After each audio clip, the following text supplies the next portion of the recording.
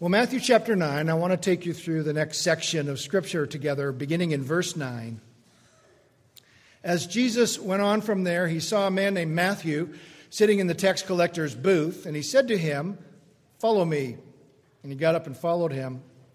And then it happened that as Jesus was reclining at the table in the house, behold, many tax collectors and sinners came and were dining with Jesus and his disciples. Now, when the Pharisees saw this, they said to his disciples, "Why is your teacher eating with the tax collector and sinners?" But when Jesus heard this, he said, "It is not those who are healthy who need a physician, but those who are sick. But go and learn what this means. I desire compassion and not sacrifice, for I did not come to call the righteous, but sinners." Then the disciples of John came to him, asking, "Why do we and the Pharisees fast, but your disciples do not fast?" And Jesus said to them, "The attendants of the bridegroom cannot mourn as long as the bridegroom is with them, can they? But the days will come when the bridegroom is taken away from them, and then they will fast. But no one puts a patch of unshrunk cloth on an old garment, for the patch pulls away from the garment, and a worse tear results. Nor do people put new wine into old wineskins. Otherwise the wineskins burst, and the wine pours out, and the wineskins are ruined. But they put the new wine into fresh wineskins, and both are preserved." Well, there was a group of people back in these ancient days of Israel who were living the American dream. They had big houses. They took expensive and exotic vacations. They had 2 chariots in the garage. And from the American viewpoint, they had it all, everything they needed, except for one thing: acceptance with God. They chased their real God, money, and they had their own circle of friends like themselves. And we encounter several of these people. Obviously, I'm talking about tax collectors, people like Matthew and Zacchaeus. Because money was the god of the tax collector, they made a lot of enemies. Some tax collectors sent goons to your house to shake you down and to run through your house and to see what they could get out of you. Other tax collectors, like Matthew in this passage, sat at a booth and collected taxes. Imagine setting up for yourself a booth on the 84. And every truck and every car that goes by has to pay you money to continue on the highway. And you try to collect as much money as you can get out of them. Not too much, lest they take another highway, but enough to certainly make it worth your while. That was the idea of Matthew sitting in a booth. In fact, the entire nation of Israel was a massive toll booth in the ancient world. All the goods traveling by land, coming from Rome, Asia, Europe, traveled through Israel. All the goods traveling west from Persia and beyond, even India, traveling by land, traveled through Israel. All the goods coming up from the south, from Africa, if they were traveling by land, they traveled up through Israel. And as a result, Israel was the great toll booth of the world in those days. And they were fabulously wealthy, the people were, especially the tax collectors. As one historian explained it, quote, "Put up a toll booth and you're printing money." There was no such thing as a poor tax collector in Israel. But there was no spiritual acceptability either for these tax collectors. They represented the heavy boot of the Roman Empire upon the necks of the Jewish people. Tax collectors in Israel were the equivalent of Gentiles. Therefore, they could not have a saving relationship with God. So what hope was there for them? As a result, Jewish tax collectors represent a spiritual dilemma. How do unacceptable people like tax collectors get accepted by God? They were rejected by the caretakers of Moses' law in the day, scribes, rabbis, Pharisees, and yet they were Jewish through and through. They needed someone to call them into fellowship with God the same way that the other unacceptable group of humanity needed to be called into fellowship with God, that group of humanity, the Gentiles. What tax collectors needed and what Gentiles needed was someone greater than Israel, greater than Moses, greater than the law, who could come and call them into acceptability with God. And this is where Jesus Christ comes in, and this is where this passage takes us this morning in an astounding array of explanations that start with a mere simple tax collector sitting on a Capernaum road collecting taxes one day, to the broad sweep of human history and the saving plan of God Almighty.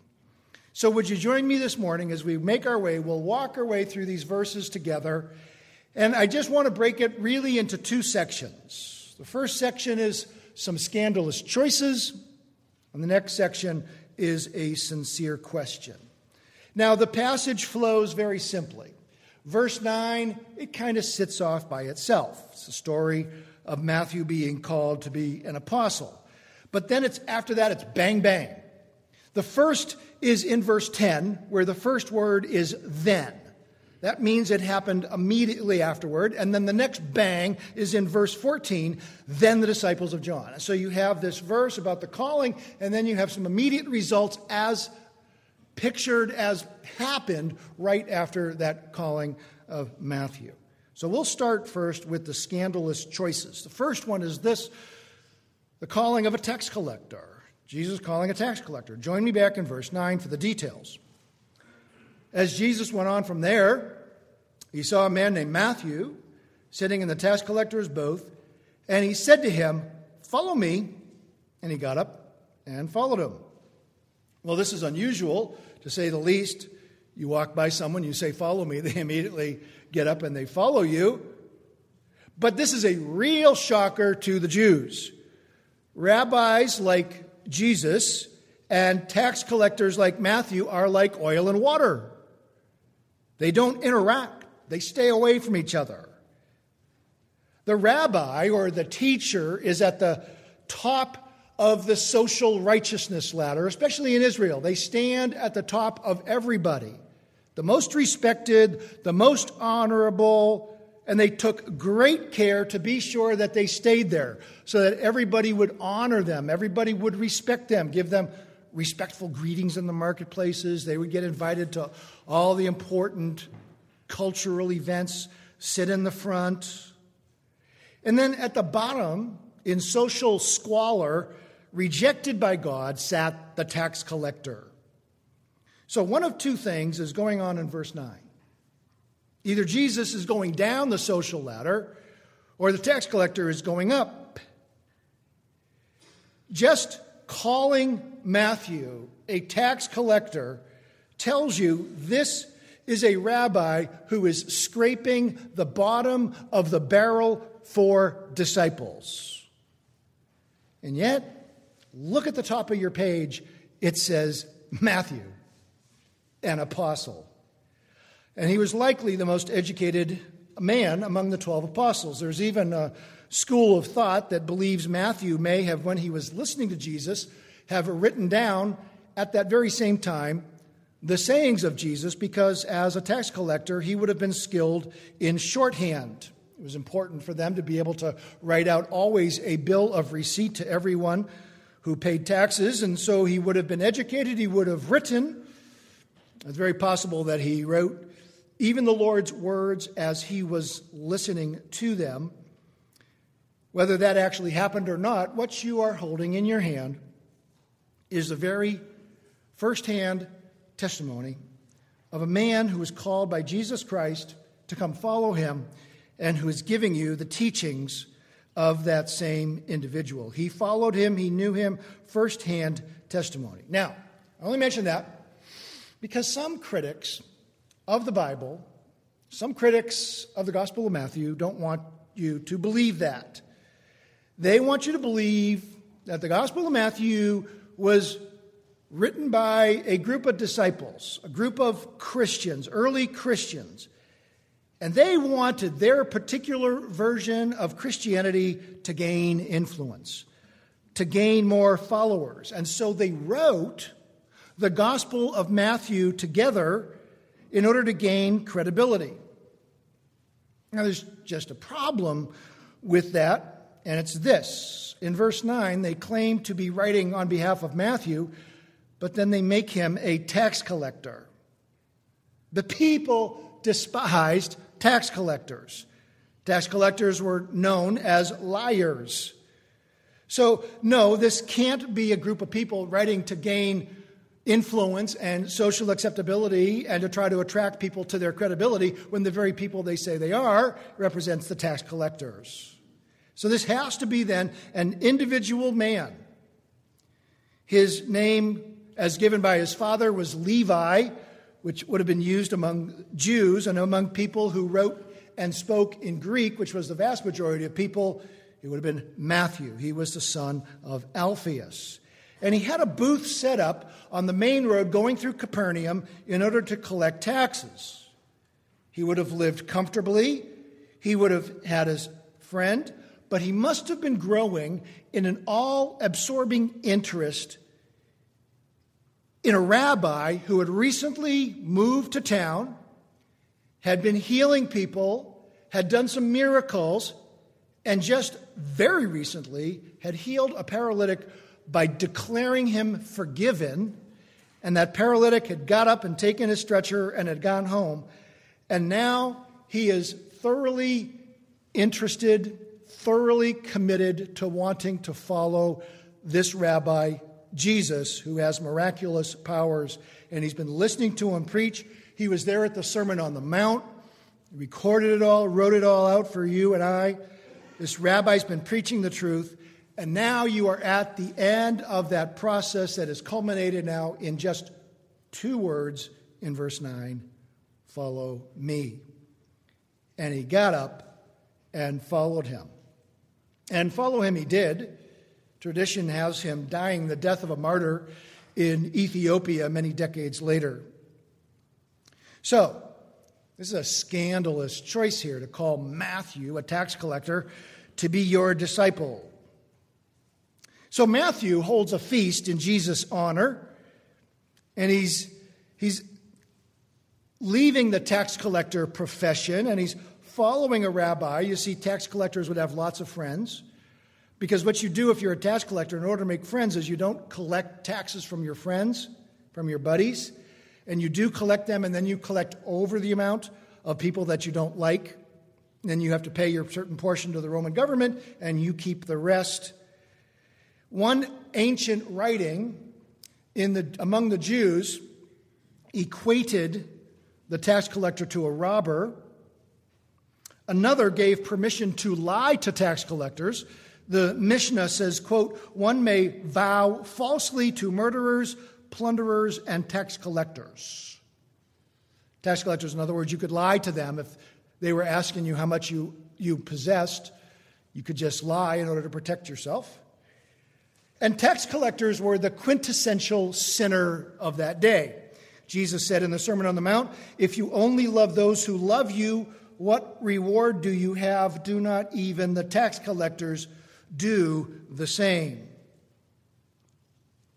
Jesus even used tax collectors to describe people in the church who are excommunicated out of the church for unrepentant sin. Jesus says, if he will not listen to you, put him out of the church, let him be to you as a Gentile and a tax collector.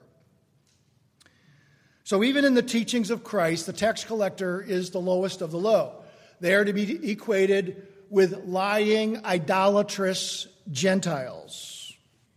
Therefore, choosing Matthew to be his disciple had the perception of a totally scandalous choice.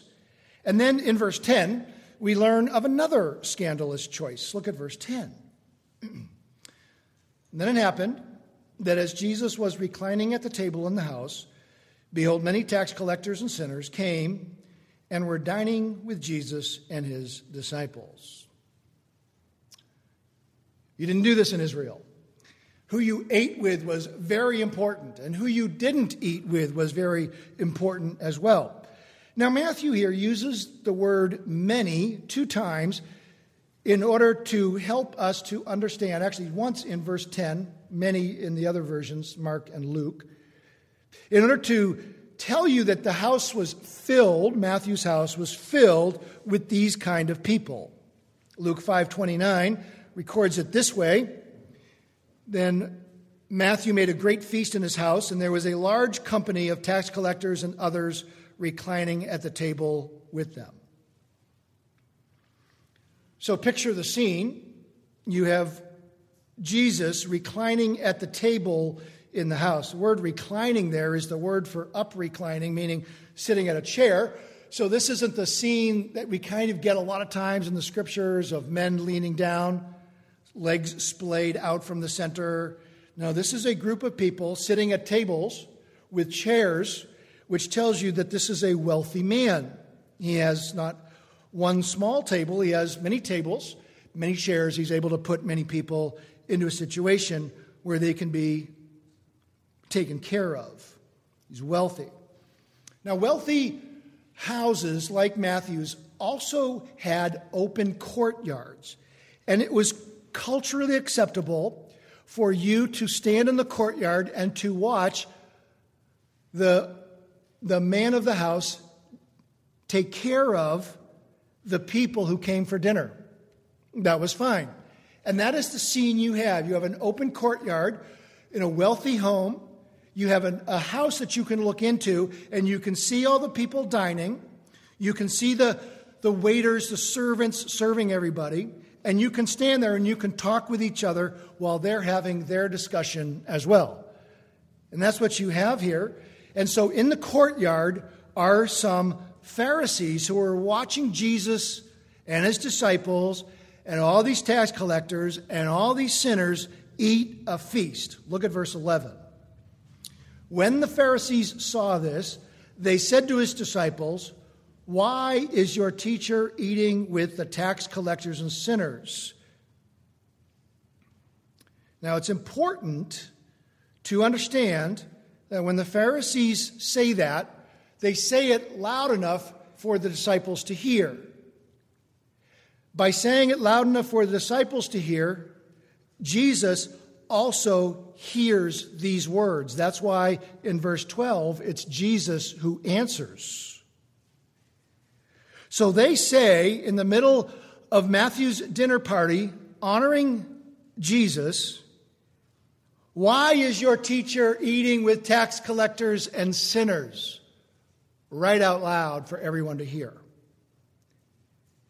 Jesus heard those caustic words. The disciples heard those caustic words. And everybody else who was there, Matthew's guests, heard those words. Not a very nice thing to say, is it? In fact, it's pretty rude. So here are the Pharisees wanting to ruin Matthew's feast in honor of Jesus' call to him and that he's leaving his tax collector post. And yet the Pharisees would have felt totally justified in having to say that because in their own thinking, tax collectors and sinners are already damned by God. Which is why Jesus responds this way. Look at verse 12. But when Jesus heard this, he said, "It is not those who are healthy who need a physician, but those who are sick. But go and learn what this means. I desire compassion and not sacrifice, for I did not come to call the righteous, but sinners." It's a remarkable response. In this response, Jesus sides with the tax collectors and the sinners. And everything Jesus said back to the Pharisees was heard by everybody else there as well. So you have Jesus rejecting all the judgment of the Pharisees and staying with the dinner party and honoring Matthew and honoring those who Matthew invited, these tax collectors and sinners. Maybe you guys know some of these Pharisees. The Pharisees were the fence pointer outers. They could tell you where the fences were. They could tell you how far to go, what you could wear, what you could eat, what you could say, who you could eat with, who you couldn't eat with, what you couldn't wear, what you couldn't eat, what you couldn't drink. They could tell you where the fences are. You can go this far, but don't go any further. They had rules, and they had rules on how to interpret their rules. And Jesus, in distinction, only wants to be understood by everybody who is at the dinner party as a doctor. That's why he says in verse 12, it's not those who are healthy who need a physician, but those who are sick. See, the Pharisees were all about just enforcing rules in order to help people feel like they were on the inside. They were inside the fences. They were okay. And Jesus looks at these people and he sees that they're not spiritually healthy. Jesus doesn't want you looking over your shoulder all the time at spiritual fences, at what's okay to eat, what's okay to drink, what's okay to wear, what's the right music, what's not the right music, what's the right television show, what's not the right television show. And then life eventually becomes only marked out by fences. Jesus wants you spiritually healthy so that you are able to be discerning. Well, watch how the doctor resolves this mess with a couple of commands. Look back at verse 13. The first command is go. He says go, or translated into our Americana, get out of here, scram, leave, be gone. And that's what he says. Be gone. In other words, Jesus socially rejects these people. You are now to leave. You may leave. You are not welcome here, is the very first thing he says. And then he gives them some homework to do. After you have left, secondly, go back to verse 13, learn what this means. I desire compassion and not sacrifice. Now, compassion obviously was not a strong suit with the Pharisees. Compassion was eating with these people. It was earning their trust. It was being real as just a human being with them. Compassion was not driving them away by labeling them as tax collectors and sinners and shaming them in front of everybody else in order to attain for yourself personal honor. This is Jesus arguing for compassion. By the way, we see here the divisions within Moses' law, that there is a higher law morally than there is ceremonially.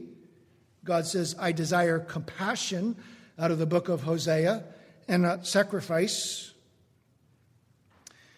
But these Pharisees would leave. They would go back to their morally superior lives and their morally superior religion and feel smug about themselves and continue to tell everybody where the fences were because they couldn't be too close to sinners. You think about it. And if there was anyone who really had a reason to be distant from sinners, it was Jesus. He was holy.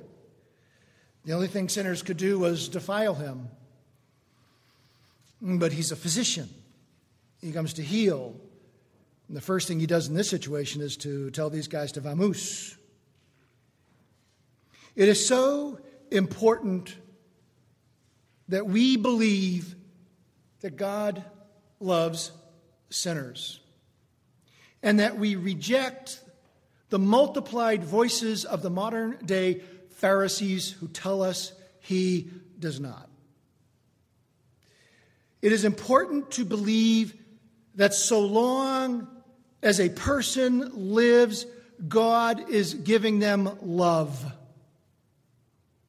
Whatever God is doing eternally is to be hidden from our eyes, and we are not to prejudge, But if God is granting that person's heart to continue to beat, He is continuing to allow that person to extol and rejoice in beauty.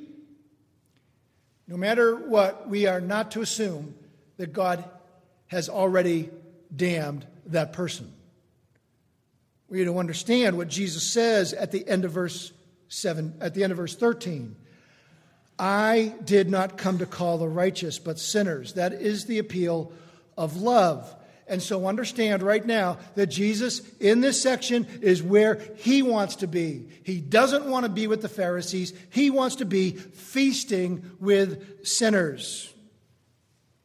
Now there is a lot to tempt you about who is worthy of your love in this world as a Christian and who is not. The homosexual issue today is huge. The politics of our country are huge. And the multiplied voices begging you to execute judgment on fallen human beings can only inculcate in us hatred, judgment, despising, and prejudging, making us quite at home in the front courtyard with the Pharisees and very awkward with Jesus sitting and feasting with tax collectors and sinners. With homosexuals, Jesus would have enjoyed a barbecue with them. Now, He would have done so to reach them for the gospel. And I want you to notice that at the very end of verse 13, He does not shrink away from calling them sinners. It's not as if He leaves His theology at the door in order that He can go have fellowship with these people. But they are created in the image of God, and they are fallen. But He certainly sees the fact that He came into this world to chase down sinners. And so you and I too. And even while the Scriptures use the word sinners, it's not always the wisest to go off and just label people as sinners. To be sure, they're going to feel that as much as you would if somebody called you something you didn't like. And so there is wisdom in knowing when to label someone and when not to. And when to extend love and mercy and compassion instead of judgment all the time. But that's what happens when your Christianity is all about fences. What you can wear, what you can eat, who you can hang out with, what you can listen to, what books you can read. And on and on and on the list goes. None of that, of course, has the wonderful grace of compassion in it. Did you know that there's only one group of people as Christians that you are to socially avoid? You know who those are? That is, those Christians who are under church discipline. Just church discipline. And as a result, they're impenitent in their sins, and this is only for a short period of time until these individuals either repent and come back to the Lord or until they just leave. But once having left, you are no longer to socially reject them. They're just like everybody else in the world, and you are to love them. If God gives you grace, reach them for the Lord, for the gospel. But those are the only people in the entire world we are to socially reject. Did you know that? And so all of this now, you see these scandalous choices coming. Calling of Matthew, a tax collector, and then eating so much with tax collectors and sinners that the disciples of the Pharisees are so upset. Now, that's your scandalous choices. Immediately after this discussion with the Pharisees, the next thing you have, beginning in verse 14, is the word then. This happens right afterward. And this now is the sincere question. So join me, please, in verse 14. Here comes the sincere question. Then the disciples of John, that's John the Baptist, came to him asking, "Why do we and the Pharisees fast, but your disciples do not fast?" John was Jesus' 6-month-old older cousin, born to Elizabeth, who had a signature ministry in Israel that was best known by him baptizing people who came to him, a baptism of repentance. And he had gathered to himself many disciples and had baptized Jesus himself a number of months ago before this occurred. Now, many of these disciples of John the Baptist were up there in Capernaum, and you get into a private conversation in verse 14. Do you see specifically there how it says they came to him? This is not during Matthew's feast. This would be after the feast.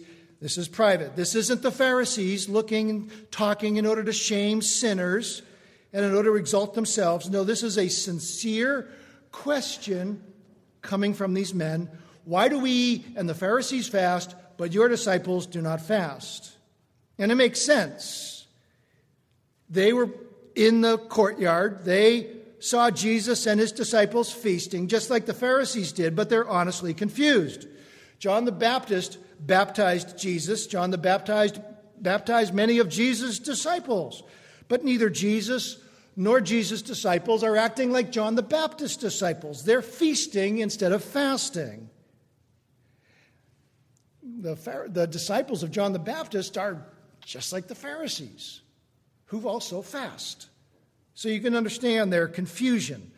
That's why it's a sincere question. Why do we fast like the Pharisees? Why do your disciples not fast? You might remember their teacher, John the Baptist, had been absolutely brutal on the Pharisees. He had called them a brood of vipers. But they're looking at Jesus, they're looking at his disciples, they're all feasting, they're having a great time, but they're with sinners and tax collectors. And then they look at themselves and they're fasting and they're mortifying their flesh. And they realize we're more like Pharisees than we are like Jesus and his disciples. It must have been very upsetting to them. Are we on the right side? Are we like the Pharisees? They certainly knew that John the Baptist had said that Jesus is far greater than John himself. John had said, "As for me, I baptize you with water for repentance, but he who is coming after me is mightier than I. I am not fit to remove his sandals. He will baptize you with the Holy Spirit and fire." So they're deeply, deeply confused men. And to clear things up, Jesus reaches down to their level. And he does so with 3 analogies. The analogy of a wedding preparation, garment repair, and wine preservation. All 3 of these analogies relate to the ministry of Jesus Christ and the transition from the old covenant age under Moses to the new covenant age under the apostles. Front and center in all 3 of these analogies are the apostles. These men, the apostles, must be taken out from Pharisaical Judaism, guided by Christ, so that they can start the era of the churches, God's next epoch of saving sinners. So, just as the Mosaic era was governed by the writings of Moses, so too the era of the churches, or the era of the apostles, will be governed by the writings of the apostles. So these 3 analogies now that Jesus gives to the disciples of John the Baptist is that everything, guys, is about to change. The times are changing. Maybe you're one of those people who doesn't like change very much. You folks are called the human race. Nobody likes it when things change very much. But that's what Jesus is talking about here. Things are changing. So let's take each of these 3 analogies. We'll kind of walk through them together and see the wisdom of the Lord in this is fantastic. Now, the first analogy is this: wedding preparations. Join me in verse 15. But Jesus said to them, the attendants of the bridegroom cannot mourn as long as the bridegroom is with them, can they? But the days will come when the bridegroom is taken away from them, and then they will fast. That's weird. When you're having a wedding, you don't expect to mourn. What's going on here? Well, when a wedding is about to occur, it's only days away, the bridegroom and his bridal party, the men who are standing up there with him, they all feast, they all rejoice, they all do fun things together. They have fun. But then these words are such a shock. They can't mourn, obviously. But then Jesus says the days are coming when the groom is going to be taken away from them, and then they're going to fast. That's very strange. When a bridegroom gets taken away, they're going to fast. Something, in other words, so tragic is going to happen to the groom that the apostles are going to mourn. The apostles here being the attendants of the groom here in this analogy. This is shocking. Jesus is here predicting his shocking crucifixion that his apostles did not expect. And they will be so shocked by it, they will mourn. The apostles will be expecting a wedding feast, or also known as the kingdom of God, when will happen that great wedding feast. They were expecting it as they were marching into Jerusalem together with Jesus for the final time. He had to tell them a parable to say, look, the kingdom of God is being put off. We're not going to a wedding feast, guys. And they didn't get it. They were expecting a wedding feast. Instead, what they got, instead of the kingdom of God coming when Jesus went into Jerusalem, they ended up getting him being crucified, and they went instantly into mourning, and they went instantly into fasting over the sadness of the events. They were expecting a wedding feast. Instead, they got his own crucifixion. Such tragic events occur. Jesus never did teach his disciples to fast during his three-year ministry. But the apostles did mourn for 3 days, fasted during that time, and then he arose from the dead. And they were filled with joy, and there was no more need to fast. He had risen from the dead. So Jesus' words here were literally fulfilled. These men, the attendants of the groom, did fast once he was taken away from them by crucifixion. Those 3 days, Friday through Sunday. That's the first analogy. They are going to fast, but not until I'm taken away. The second analogy is that of garment repair. Join me in verse 16. But no one puts a patch of unshrunk cloth on an old garment, for the patch pulls away from the garment, and a worse tear results. Easy to understand. Take an old garment, take a nice patch of new cloth, stitch it all around, stitch it to the garment. But what happens the first time the garment gets wet? Well, the old fabric, that doesn't shrink, but the new stuff does because it hasn't shrunk yet. And once it does, every stitch comes out and the worst thing happens. The garment is worse than before because the entire hole is now made larger and it's worse off than it was previously. Now, back in those days, people only had one garment.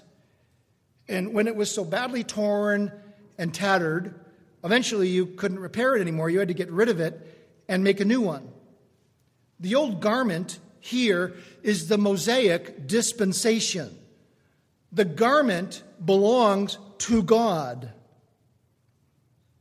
For over 1,000 years, God's means to reach the world with his saving mercy was through Israel, the world's toll booth, whereby everybody who was traveling came through Israel by land, and they would see if Israel was the light on the hill.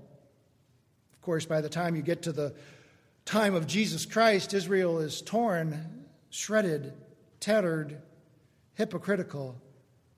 For generations now, the garment of Israel has been torn into pieces, worthless.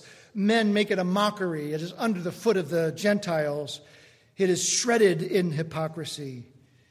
And Jesus says you can't take an unshrunk patch of cloth and put it on it. That unshrunk patch of cloth is his apostles. He says if you do, at the end of verse 16, a worse tear results. Remarkable words. Because the shredding of Israel without the apostles occurred in 70 A.D. when 2 million people were killed by the Romans.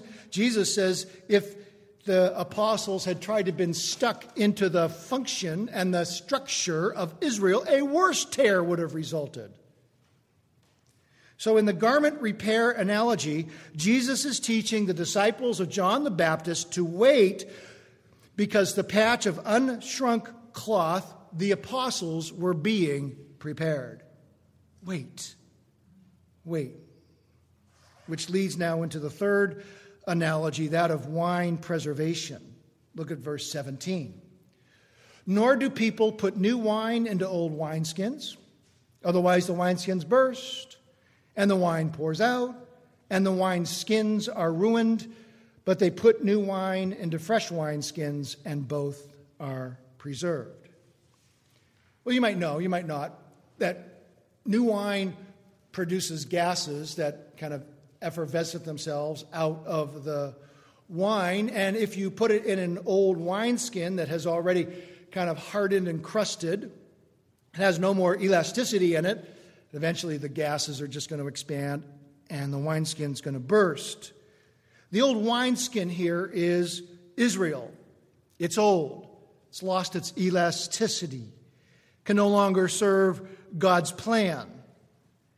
And Jesus says what you can't do is to pour new wine into that old wineskin. The new wine is the apostles.